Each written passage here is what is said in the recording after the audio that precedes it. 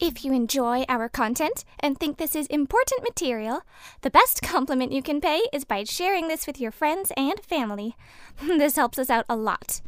Also, if you enjoyed today's program, please like, comment, share, and subscribe to this podcast. We would love to hear from you.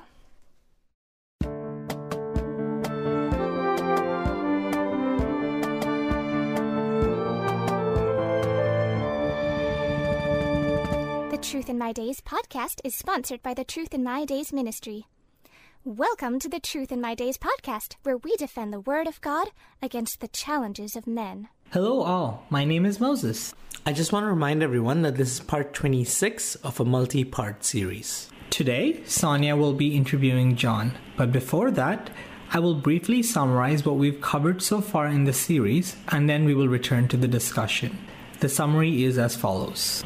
The Gospel according to John is challenged by skeptics because it is so different from the other three Gospel books, presenting a clear picture of Jesus as the divine Son of God and a clear picture of the gospel of salvation by grace alone, through faith alone, in Christ alone. Skeptics have long claimed that John was published late in AD 90s and that these elements are legendary elements that developed over a long period of time. However, these attacks are bogus. First, as we saw, even if John had been published in the 90s, that would still have it be within the lifetime of eyewitnesses who could confirm or deny these elements. People today can remember back to World War II times and the Holocaust. True, average lifespans were shorter in Roman times than today, but that was mainly because deaths in childhood and in military encounters. Those who survived could expect to live as long as we do today. In fact, liberal scholars seem to realize this and originally claimed the Gospel books were written after AD 130 and John no earlier than AD 160. These dates were set forth by one F.C. Bauer on the basis of not evidence but philosophical musings about how Christianity might have come about.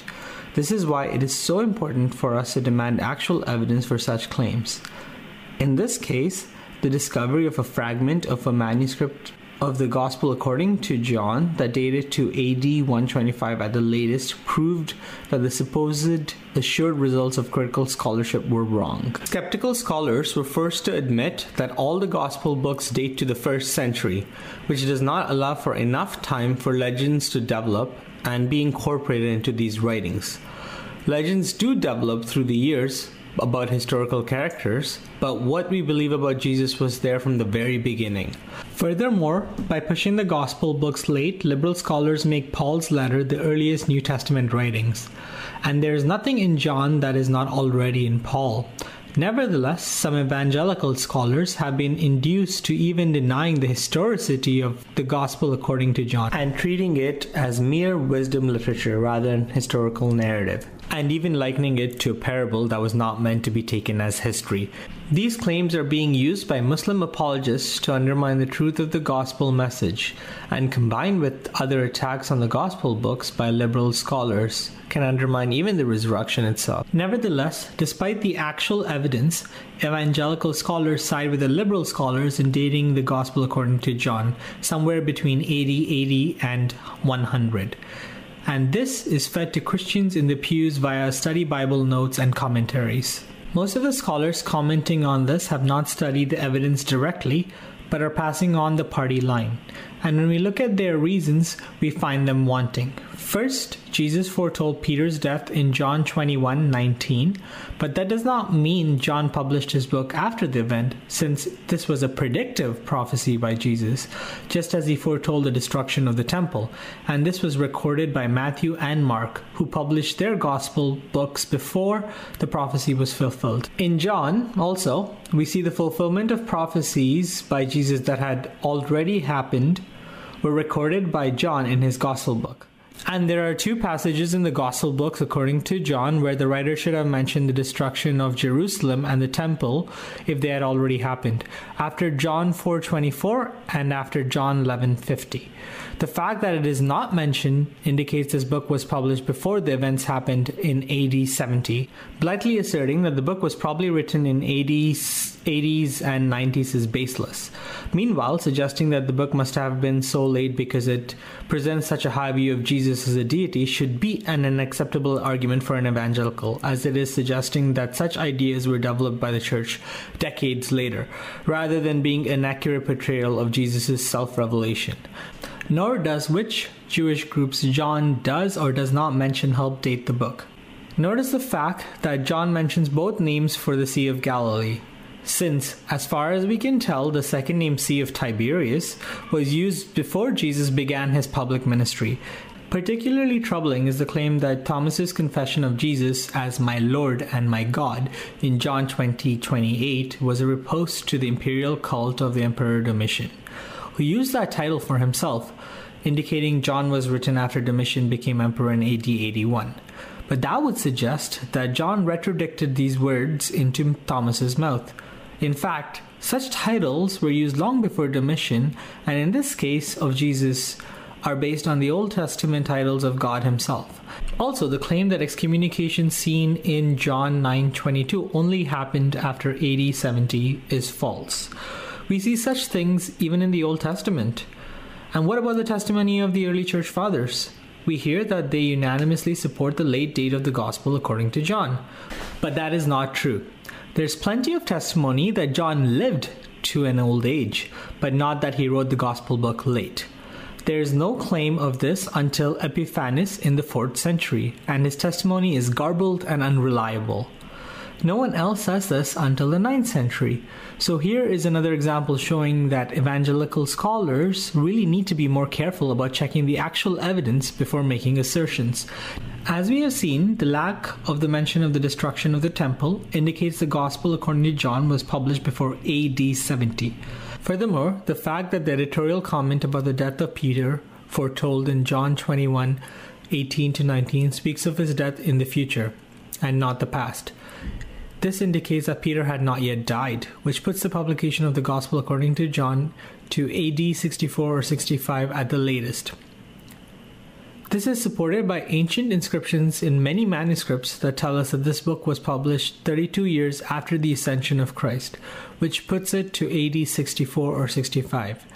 Even though the manuscripts are relatively late, the widespread extent of the colophons suggests that they go back to the 3rd century.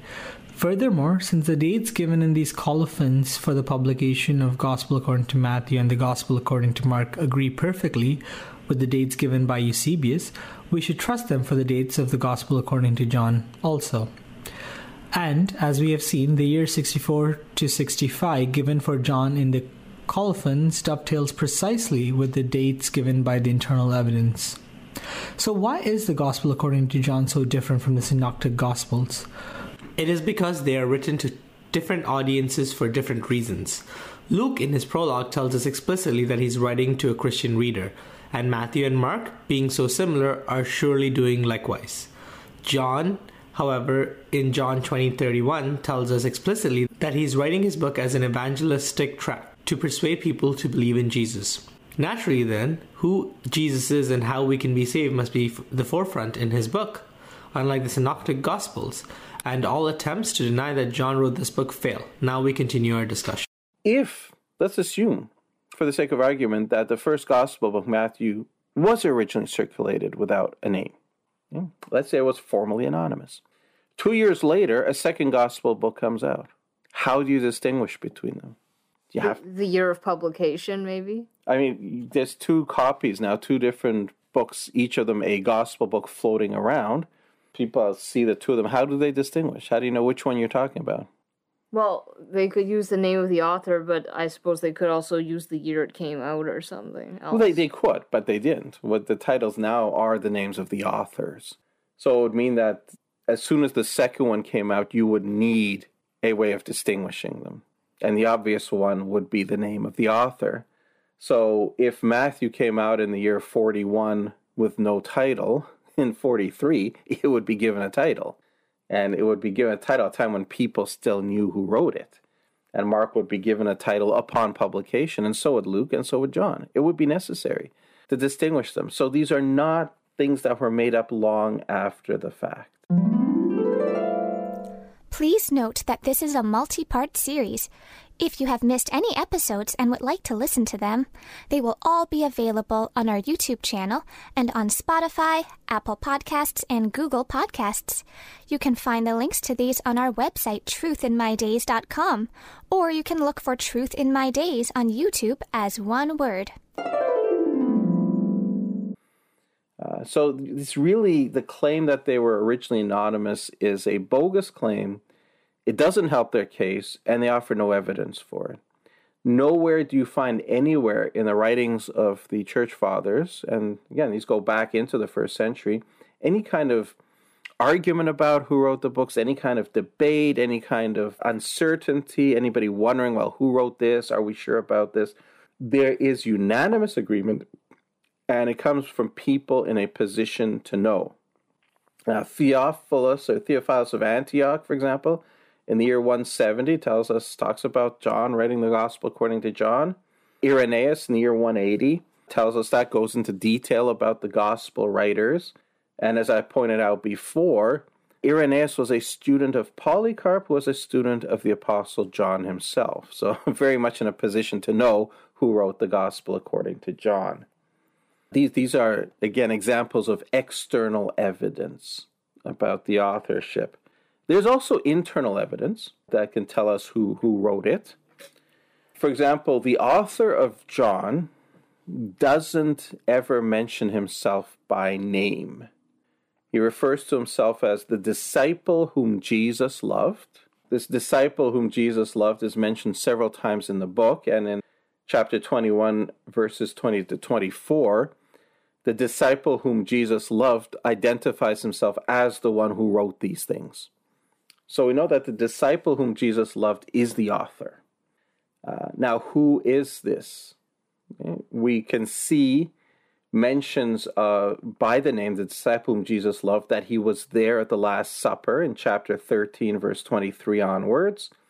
He was at the cross with Mary, and Jesus committed Mary into his care. It's in John 19, 26 to 27. We know he went to the empty tomb, chapter 20, verses 2 to 9. And then in that last chapter, chapter 21, where 7 of the apostles are out fishing and Jesus appears to them, he's there as well. Yeah. Now, we also know, third point, only apostles were present at the Last Supper, Mark 14:7. And there were 7 who were at who were in that fishing expedition to whom Jesus appeared in chapter 21. And we're told those 7 are Simon Peter, Thomas called the twin, Thomas Didymus, Nathanael of Cana of Galilee, the sons of Zebedee, which are James and John, and 2 others of his disciples. That's what we're told. So the disciple whom Jesus loved has to be one of those 7. Now, he can't be Peter. We know he can't be Peter because in the Last Supper account, Peter is talking to the disciple whom Jesus loved. Can't be Thomas. We read in chapter 20, verse 8, that the disciple whom Jesus loved, when he came to the empty tomb, he believed. Whereas we see with Thomas in verses 24 to 25, the same chapter, Thomas refused to believe until Jesus appeared to him at the Last Supper. So, the writer has to be one of the sons of Zebedee or 2 others of his disciples, or Nathanael, who's also known as Bartholomew. So you're down to those 1, 2, 3, 4, 5 possibilities. Thank you, everyone, for listening today. Unfortunately, we have run out of time, but please join us for the next part, same time and same place. Thank you for listening to the Truth in My Days podcast with John Torse. If you like our content, please share this information with family and friends. It helps us a lot. We also would love to hear from you.